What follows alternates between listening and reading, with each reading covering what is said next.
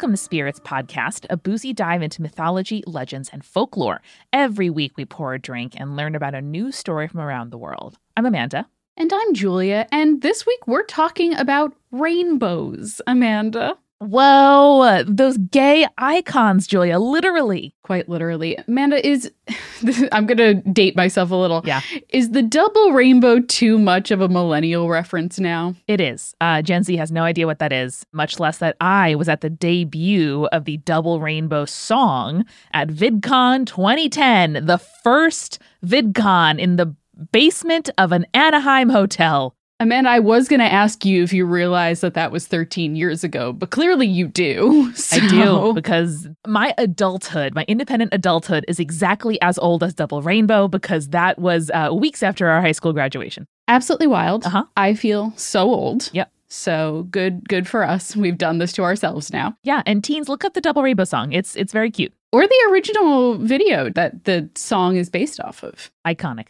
Rainbows are a phenomenon that happens all over the world. If you don't know what a rainbow is, I was like, I think I know science-wise what a rainbow is exactly, but I was like, I'm going to make sure I actually know what this is before we do a full episode. So it's light refracting through water in the air, usually because of rain, mist, or even like airborne dew.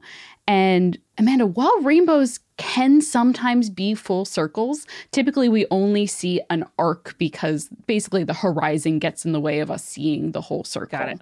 Now, Amanda, if you were at an extremely high altitude, say like on a big mountain or like in an airplane, you might actually be able to see the full circle of a rainbow. That would be pretty awesome. It would be cool. I've seen photos and I'm like, wow, imagine seeing that in real life. It would be amazing. It really would. Also, this is a total aside, but I was doing some additional research on top of what our fantastic researcher Sally did. And did you know that there might be rainbows on Saturn's moon Titan? Oh, on account of there's water there.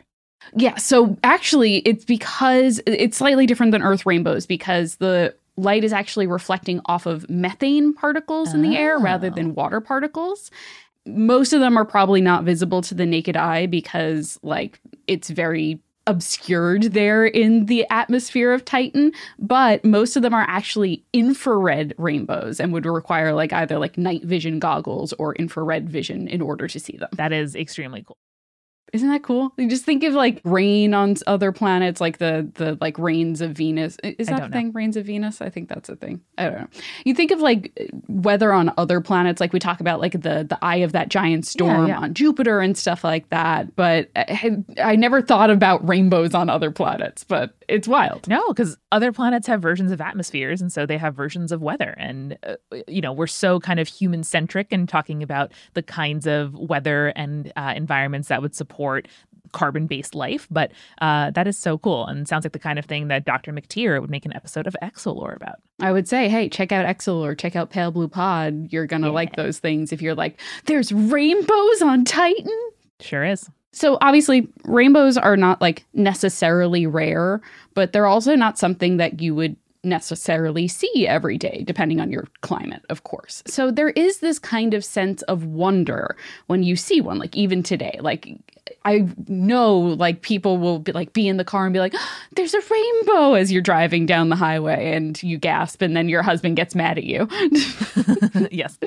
But as such, throughout history, the rainbow has been seen as a symbol, usually tied to the divine, rather than it being necessarily this like natural phenomenon that people think about. And that makes total sense. Like we think about the fact that thunder and lightning and earthquakes are all associated with the divine. It's this idea of natural phenomenon that we have no scientific reasoning for at the time. And so we attest it to be the divine. Yeah, and mythology is scientific reasoning. Like mythology is making explanation in the way that humans know best, which is narrative, for stuff that is unusual in the world. And hey, a colorful little slash across the sky doesn't happen often. That certainly seems unusual.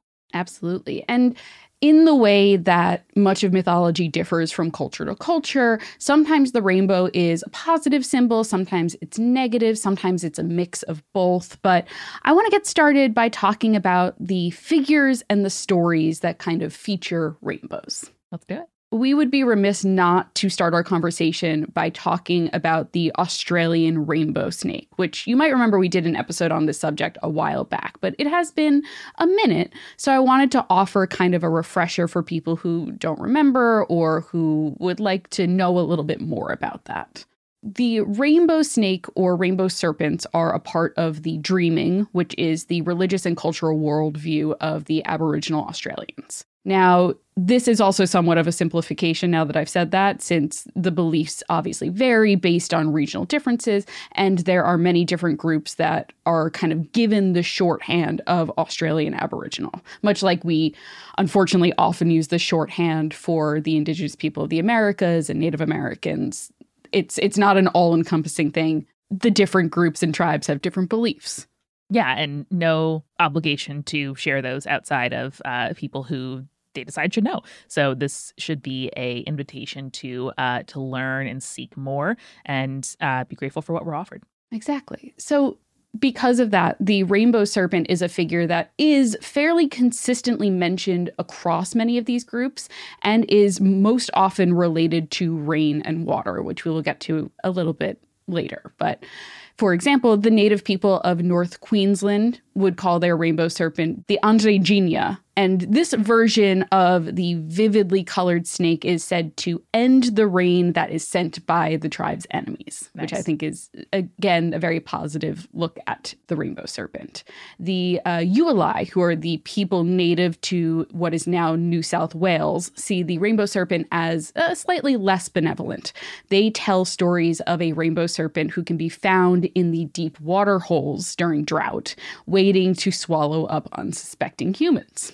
I really appreciate the geographical necessity of rain, not as something that is very welcome, but is catastrophic when raining upon an environment that is not used to it. Like we, here in New York City have dealt with a lot of flooding, and kind of understanding the differences caused by climate change and human intervention, and rain having different connotations for us than it used to.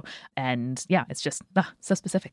Yeah, and thinking of Australia as a geography as well, like knowing that there is the dry season and also the rainy season, and that the rainy season is almost necessary to create these water holes that have to survive then through the drought season. Very cool. So shaman and rainmakers, who are basically religious figures in many of these cultures, are said to be safe from being swallowed by the rain serpent's water hole, and are even said in some cultures to ascend to the afterlife on a rainbow serpent known as Ungud. Now, the Wiradjuri tell a story of a shaman who wanted to learn from the rainbow serpent, and so followed the rainbow in the sky to the waterhole that the serpent rested in. And so the shaman dove down deep, found within the rainbow serpent Wawi, who then taught the shaman new ceremonial songs that he brought back to his people. Very cool origin story. I love that so much. And I think it's a really interesting one because the rainbow serpent can be benevolent. It can also be a force of destruction. But it also very often in these stories is a giver of knowledge and also is associated with the people. So I think it's really interesting in that regard. And a couple more stories that I'll tell, you'll see the form of that shaping even more. I also want to shout out a novel I read in college called Carpentaria by Alexis Wright, an Indigenous Australian author. It has won every literary prize you possibly can. But if you haven't heard of it by some chance, highly recommend it. The first edition of the book has a really pretty photograph of a winding river with an illustration, a rainbow serpent on top of it. That is very beautiful. So some of the most prominent stories about the rainbow serpent, however, come from Arnhem Land, which is an area of the Northern Territory of Australia that has a substantial population of Aboriginal people. An estimated 75% of the population actually is Aboriginal. And that fact allows this area to really continue the traditions of the Aboriginal people from this area, which I think is very important to preserving, one, their culture, and two, allowing us to hear these stories. Right on. So the Kunwinj people of Arnhem Land call the rainbow serpent Yingara, and Yingara is the original creator and is known as the Mother One. And she also gave birth to a son who's also a rainbow serpent, who during the dry season retreats into the deep water holes, a very common through line for a lot of these rainbow serpent stories. And it is said that he will suck up water during the dry season before expelling all of that water as rain during the wet season. Makes sense. It makes sense. It's also said that if you see a rainbow in the sky, that is the sun standing there. Cute. Similarly, there is a story from both Arnhem Land and from the Furanmin people of Papua New Guinea of a rainbow serpent that is known as Magalim. Now, some versions of Magalim, and I think this might be some colonizer mindset, they refer to Magalim as an alien, and I don't think that is perhaps accurate. Unfortunately, a lot of the versions of this story that are told in academic papers are, one, outdated, and two, told through a colonizer mindset.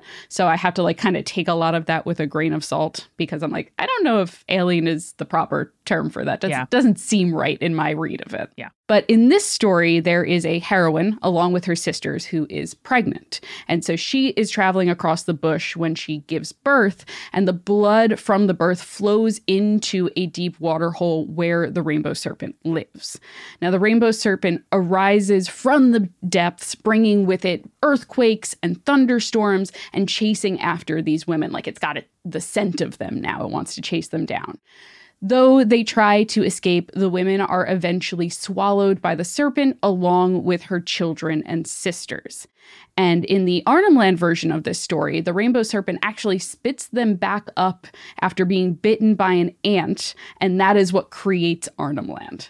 And so because of this creation, the serpent actually speaks in the voices of those that he had swallowed and teaches ceremonial songs and rituals to the people that live in the land that he created.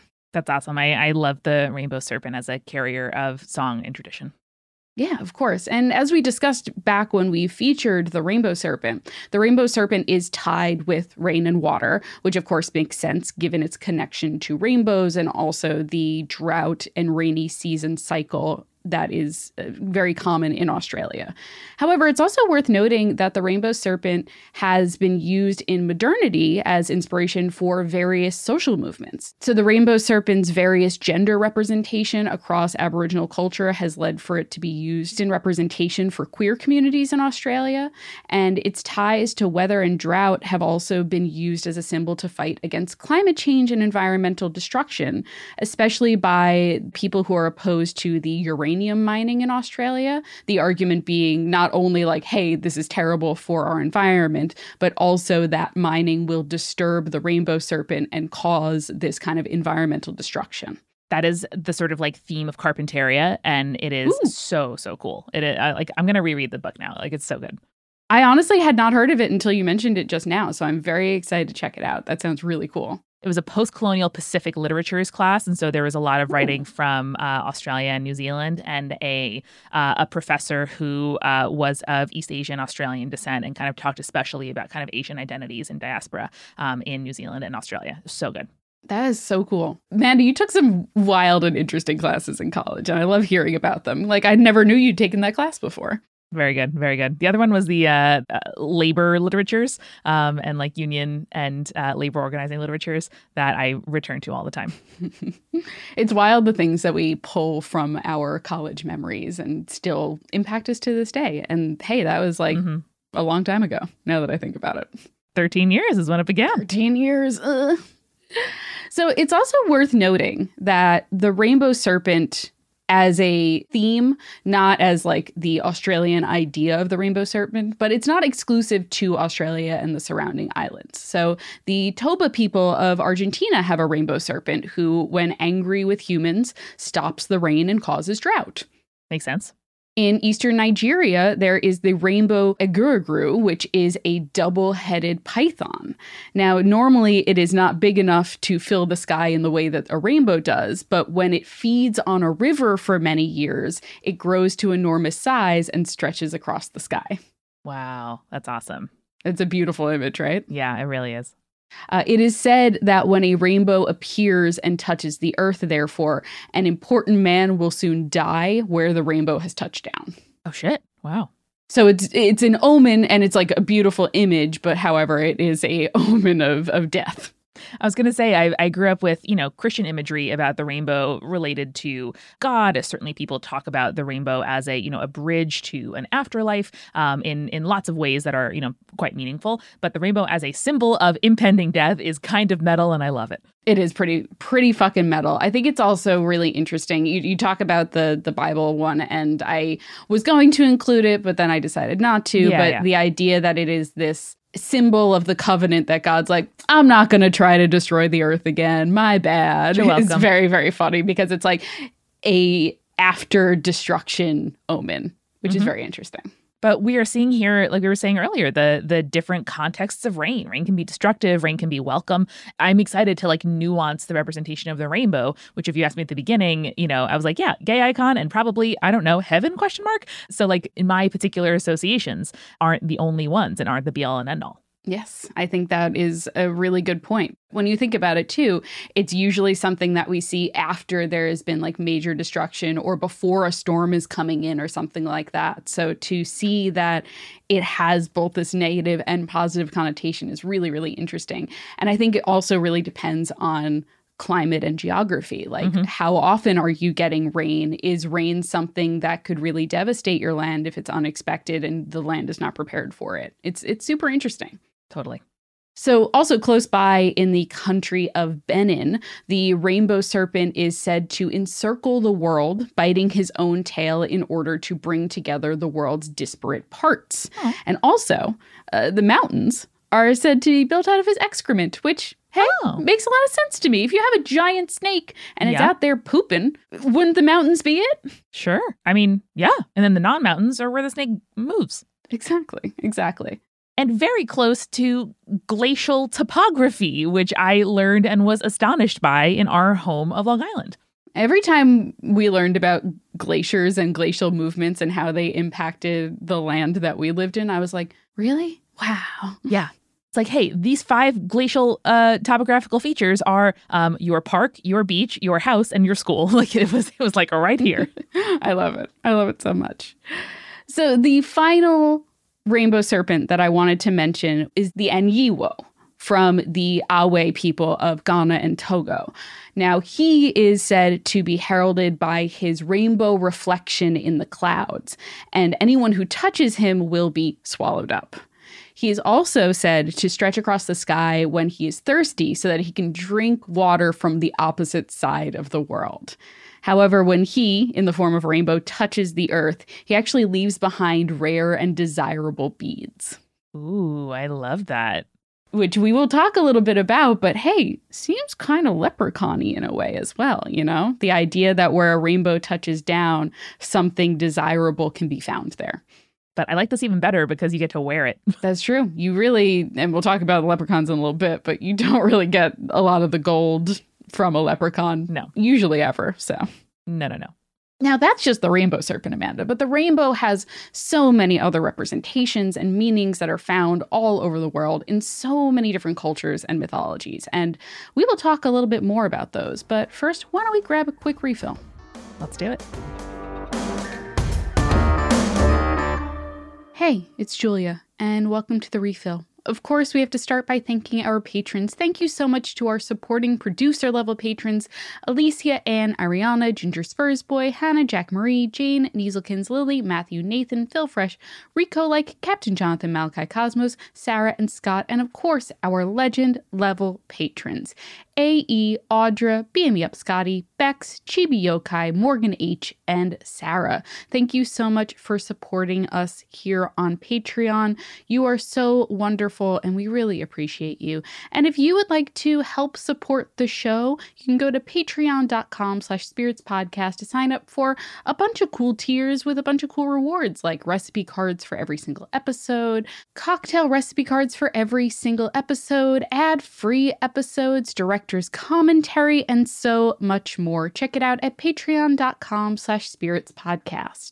It's also officially December, so that means I can start recommending to you all Christmas stuff that I like. And I'm going to be honest with you, I used to not be into the whole Hallmark romance Christmas thing. And I'm still not. Like, I'm a little bit picky about what I like and what I don't like. But I gotta say, a classic that I really enjoy that is on Netflix, so probably available to a lot of you, is A Castle for Christmas. It's got Brooke Shields and Carrie Elwes, and it is kind of great. I love the dynamic of grumpy man meets woman that opens him up a little bit more, and also just an older couple getting together later in life. I think it's really fun. So check out A Castle for Christmas if you're looking for something lighthearted and adorable.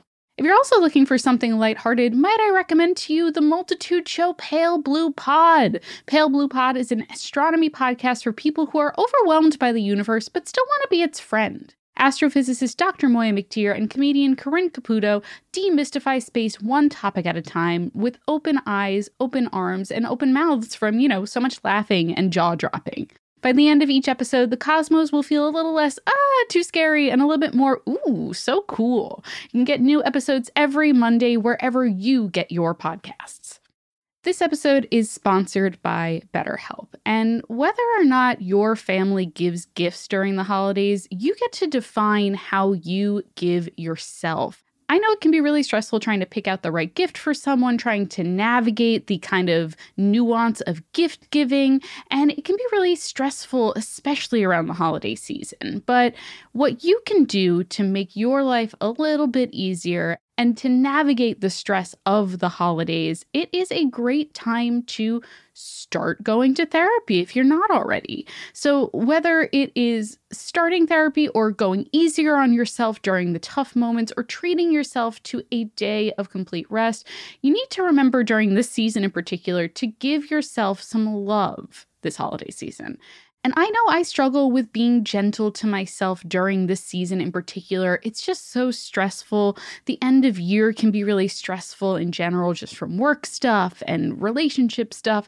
And talking to a therapist really helps. And if you're thinking of starting therapy, give BetterHelp a try. It's entirely online, designed to be convenient, flexible, and suited to your schedule. Just fill out a brief questionnaire to get matched with a licensed therapist and switch therapists anytime for no additional charge. In the season of giving, give yourself what you need with BetterHelp. Visit betterhelp.com/spirits today to get 10% off your first month. That's BetterHelp, HELP.com/spirits. We are also sponsored this week by Creart by Ravensburger. Did you know that Ravensburger produces more than just the classic jigsaw puzzles and board games that we know so well? Introducing Creart by Ravensburger, the ultimate painting by numbers experience. You'll find everything that you need to start your artistic journey today with Ravensburger's carefully curated painting by numbers kits. So whether you're a seasoned artist seeking a new challenge or a beginner eager to explore the world of painting, Ravensburger's kits cater to all skill levels and ages, and that's what makes them such a fantastic gift for the holiday season.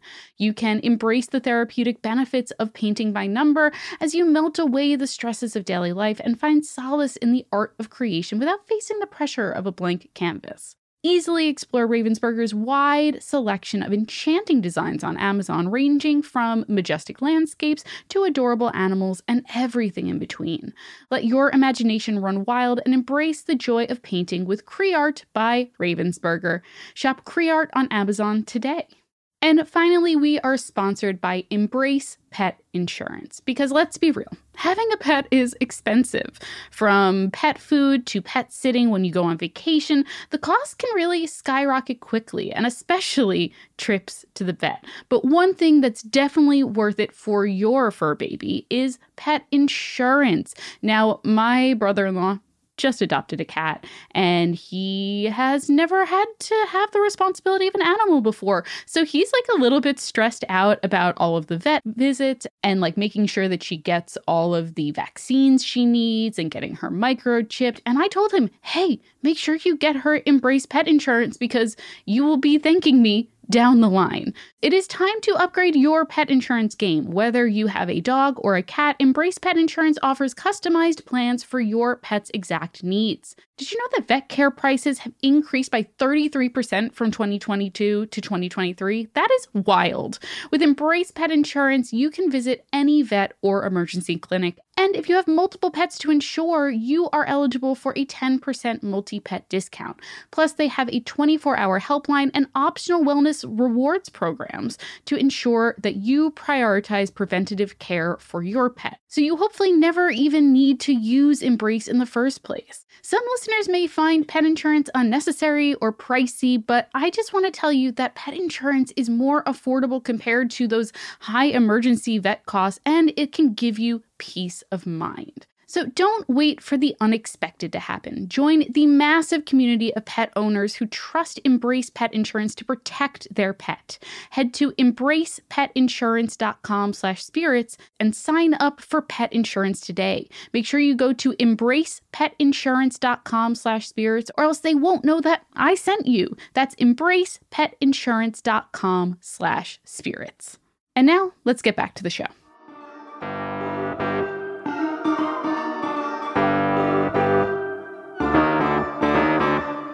Amanda, we are back, and unsurprisingly, there are a lot of rainbow cocktails out there that require layering, and I think layering is a really interesting method that a lot of people could learn a lot about in terms of bartending and stuff like that.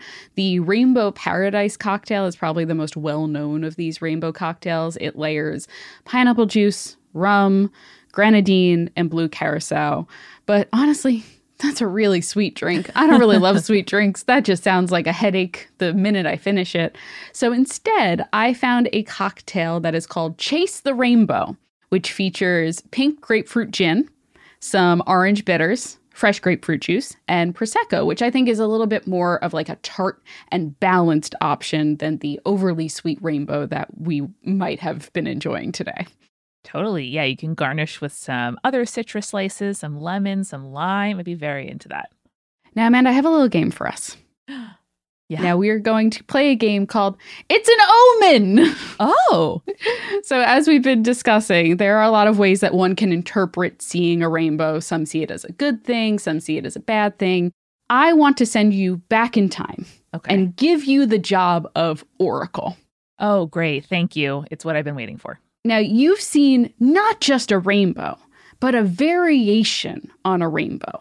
Okay. And I want you to interpret what sign the gods are trying to send you based on this non-typical rainbow that I'm going to describe to you. Perfection. Is this also an excuse to talk about other cool versions of rainbows? Yes, it is, but it's also a fun game we get to play. I'm into it. So I live in a very cozy cave. The mouth of the cave I have styled with some, animal skulls I've collected from throughout the forest, uncomfortable bench seating in the form of some fallen logs. But then behind, in the back of the cave, I have a very nicely kept and cozy cave. I have some upholstery. I have my books. I have my cauldrons, etc. And that's where I get to hang out when I'm being, my relaxed oracle self. And then I go see company under the guise of the crazy cave ladies, and people will leave me alone. Now, the vent where you huff the mystical fumes, is that in the back part or in the front part? It's in the front part, but what they don't know is it just smells nice. It just smells nice. It smells like a nice sulfur, candle. like farts. It probably doesn't smell nice at all. No. You want it to smell like a tobacco and vanilla candle, and I don't blame you for that. That's why, Julia. Okay, so I have my incense and potpourri in the back, and in the front is the sulfur, geyser that smells like farts, so people don't stay long. That's so smart. I like that so much. All right, let's start with our first rainbow. I've got 5 here. So we'll start with, of course, the double rainbow, which if people have not seen a double rainbow, this is basically a second rainbow at a greater angle than the primary rainbow so that 2 rainbows are visible. It's a double rainbow. That's it. Double rainbow across the sky. I think this means it's gotta mean an upcoming windfall. That might be, if we keep livestock, a calf that births twins. My friend recently had 2 double yolk eggs in 2 successive days and was like, damn, it's gonna be very lucky. So I think there's gonna be something about a double windfall, some double fortune. Maybe you catch 2 oxen when you're going for 1. I don't know. I love that. That's amazing. Good news for all of ancient Greece. Exactly. All right. How about as I mentioned before, the full circle rainbow, which, as a reminder, can only be seen high up in the air. Julia, this one means impending death. Oh, no. Because you have seen the full arc and conclusion of a person's life. And maybe if I'm feeling generous, this can mean, the end of a cycle. Maybe it's the end of like the reign of a ruler. Maybe it's the end of a war, but something is concluding. And if we're not sure exactly what, it's going to be a life. Okay, I like it. It's kind of like drawing the death tarot card, which means like cataclysmic change, but it doesn't necessarily mean death. It just means the end of one thing and then the beginning of another. Yeah, the thing that excites me most about this is the end of like a dynasty or a ruling family, because I think being the oracle who's like, king's going to die, king's going to go, would be sick as hell. I think that is what you were meant to do, actually, now that I think about it. Thank you. All right, how about our third one, which is a monochrome rainbow. So this is a rainbow at sunrise or sunset where the shorter wavelengths like blue and green scatter and only red can be seen. Oh. So it's just a red bow. This is plague. Plague? All right. Yeah, makes sense. Yep. Plagues are coming. Plagues are coming. That's it. And end of statement. Plague's coming. I love it. Great. How about the next one, which is a moon bow, which is a dimmer and rarer type of bow, much rarer than the solar rainbow. But the moon bow uses light from the full moon, and it's usually much paler in comparison to a rainbow. Yeah. Straight from the source. Straight from the source. This is a reflected, it's pale comparison. I had no idea this was Isn't that amazing? It only happens during like almost full or full moons too. Right, because you got to have enough light. That's so cool. I think this is going to be the sort of doorway to the afterlife is a little more open than usual. I think that there is some porousness, and if you want to, seek answers or get a message to the afterlife, the bonds are a little looser than they typically are. The gates are a little closer. The veil is thin. Oh, this is so great. Okay, and then finally, we have the fog bow. Fog bows are formed in the same way that rainbows are, but with much smaller water droplets, which then diffract light more extensively. So they look almost white with kind of faint reds on the outside and then the blues on the inside. That's really interesting. And this might be a silly question, but are they like up in the sky? Yeah. Because with fog, I picture very limited visibility. I'll send you a photo of what a fog bow looks like real quick. It's interesting. They are lower lying than, say, a typical rainbow is because, as you pointed out, fog is usually low lying in comparison. But that's really interesting. Yeah, they're kind of like low lying, closer to the horizon. That's very cool. I think this means show some appreciation to your local oracle. Your oracle is helpful. Your oracle is here. Tip your oracle. Tip your oracle. Tip your servers. Tip your drag performers. And you're going to have to bring an oracle an offering because I don't do this shit for free. Okay? Amanda, I think we found your calling. I think that we might have to quit podcasting and just get you set up in a cave somewhere so that you can be an oracle. Julia, that's being a lifestyle influencer with some kind of vague coaching program where you pay hundreds of dollars per month for some kind of like group DM on Instagram. That life is available to me, but I've chosen to forsake it for the harder, nobler work of podcasting. I'll allow it. It's okay. Thanks for the game. So let's continue on, your oracleness aside. And we have to talk about leprechauns if we're going to talk about rainbows, if only to say that we did, We gotta. So in the Western world, that's probably the folklore that people most associate with rainbows. And this is, of course, coming from Irish folklore, though it has definitely spread to the United States as well with the Irish diaspora. The most common version of this folklore says that a leprechaun would sit and repair shoes, which I always forget that they're out there repairing shoes and whatnot, with a little pot of gold or a pile of gold coins beside him at the end of a rainbow. Mm-hmm. Now, if a human is able to capture and keep his eye on the leprechaun at all times, they would be able to take the gold coins. Okay. Of course, it's never as easy as all that, especially because leprechauns are little tricksters, as well as being agile and nimble. And most of these stories end with greedy mortals being fooled by the leprechaun, who then escapes with his pot of gold. Now, one of the things I always wondered as a kid hearing this, I was like, were leprechauns get the gold in the first place? Did you ever think about that? No, because I guess I sort of assumed that leprechauns just like have a lot of gold and they're just like carelessly leaving it out places. I don't know. I sort of assumed that the gold is just like a renewable resource for them. Apparently, the folklore says that they just like find gold coins that are hidden in the ground, either that have like been lost by mortals or like buried to keep their treasure hidden from others, or just like, or I don't know, left by Rome. Or just like, panning for gold in the earth itself. I don't know.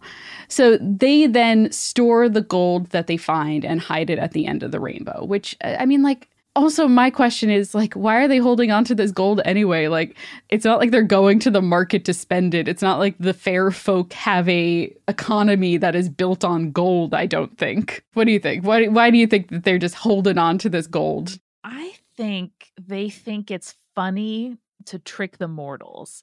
Like, I think this is the equivalent of, I don't know, like an elaborate summer camp game or LARPing, where you get to like sort of see the children run, and it's interesting and funny. And then at the end, you yoink it away, and then it's hilarious. Amanda, that is the most common interpretation as to why leprechauns have gold. They just like fucking with mortals. I think that's like the default mode of Irish mythology. Like if it's something I haven't heard of before, and then I hear it, I'm like, it's probably just someone fucking with you. No? Or like, it's like, one, just fucking with you, or two, try to rise above your station. You shouldn't have done that. Like those are the two sort of like impulses. I like that it's like, how dare you try to get rich so easily by tricking a leprechaun? Like, no, that won't work. Shout out to your dad who said that Lucky the Leprechaun from Lucky Charms is anti-Irish propaganda. Yes, he did. Does he mean it? Fully. Rainbows in modernity definitely, as you pointed out earlier, associated with good things. But there are many cultures with gods, goddesses, and heroes that use rainbows as tools of war. War is always bad, but if your god is the one that is helping your side win, you're going to see the rainbow as a positive symbol, Yeah. It's like this reign of fury is on my side, so that's okay. So, for example, the Sumerian god Ninurta was both the god of farming as well as war. And in his warrior aspect, he'd defend Sumer against its enemies and would go into battle wearing a crown that was described as a rainbow. Nice. And also because he is a farming god, the idea of rain bringing water to crops is also very important. So it's interesting because weather gods often use rainbows as weapons or as symbols of destruction prior to battle. So Indra, the god of thunder and war in Hinduism, is said to have used a bow made of a rainbow in order to help kill a primordial demon serpent known as Vritra, who is the personification of drought. Oh, shit. That's a very cool personification also. I love that. And also, because of that, the rainbow is referred to as Indra's bow. Right on. Similarly, Tiamat, who is the Sami god of thunder, uses the rainbow as his bow, firing arrows at evil spirits. And when he draws the bow and fires, it is said to set off earthquakes. I mean, yeah, if that's the bow, the arrow must be massive. And then even Zeus would stretch a rainbow across the sky as a portent for coming war. So as it is said in the Iliad, book 17, as Zeus displays a rainbow shimmering in a darkened sky as a sign of war, or a portent to mortals of some coming storm that chills the earth, halts laborers in the fields, and troubles the flocks. So Athena wrapped herself in a gleaming mist, entered the Danaan ranks, and roused the troops. I mean, I'd rather see Athena probably than a rainbow. Yeah, that's fair. Unless she is not on your side, in which case you would not want to see her on the battlefield. Since I mentioned Greek mythology, I want to take a quick side ramp to talk about Iris, who is one of my favorite goddesses that unfortunately doesn't have as much info about her to give her like a full It's All Greek to Me episode, but I love her so much. We can have a little Iris corner. Of course. So she is the goddess of the rainbow and is kind of a counterpart to Hermes, as she is one of the messengers of the Olympians. She is often said to be one of the handmaidens of Hera, sometimes specifically her personal messenger, though she is portrayed as carrying messages for the other gods as well. You'd loan her out to do something if Hera doesn't need her at the time, Here's a really interesting thing, which I love because it means like, oh, the Greeks are smart, you know? So her father was a sea god, while her mother was a cloud nymph. So it makes sense that their child would be associated with rainbows because the coast-dwelling Greeks would see rainbows spanning between cloud and sea. That's it.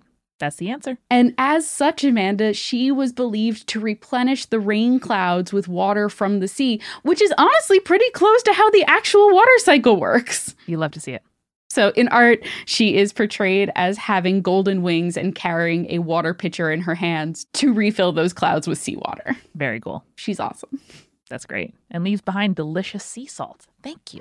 Now, the final recurring theme when it comes to rainbows is, of course, the Rainbow Bridge. We discussed the Norse Rainbow Bridge, the Bifrost, in our It's Norse of Course series, but this is a theme that runs through several other cultures associating this Rainbow Bridge with the divine.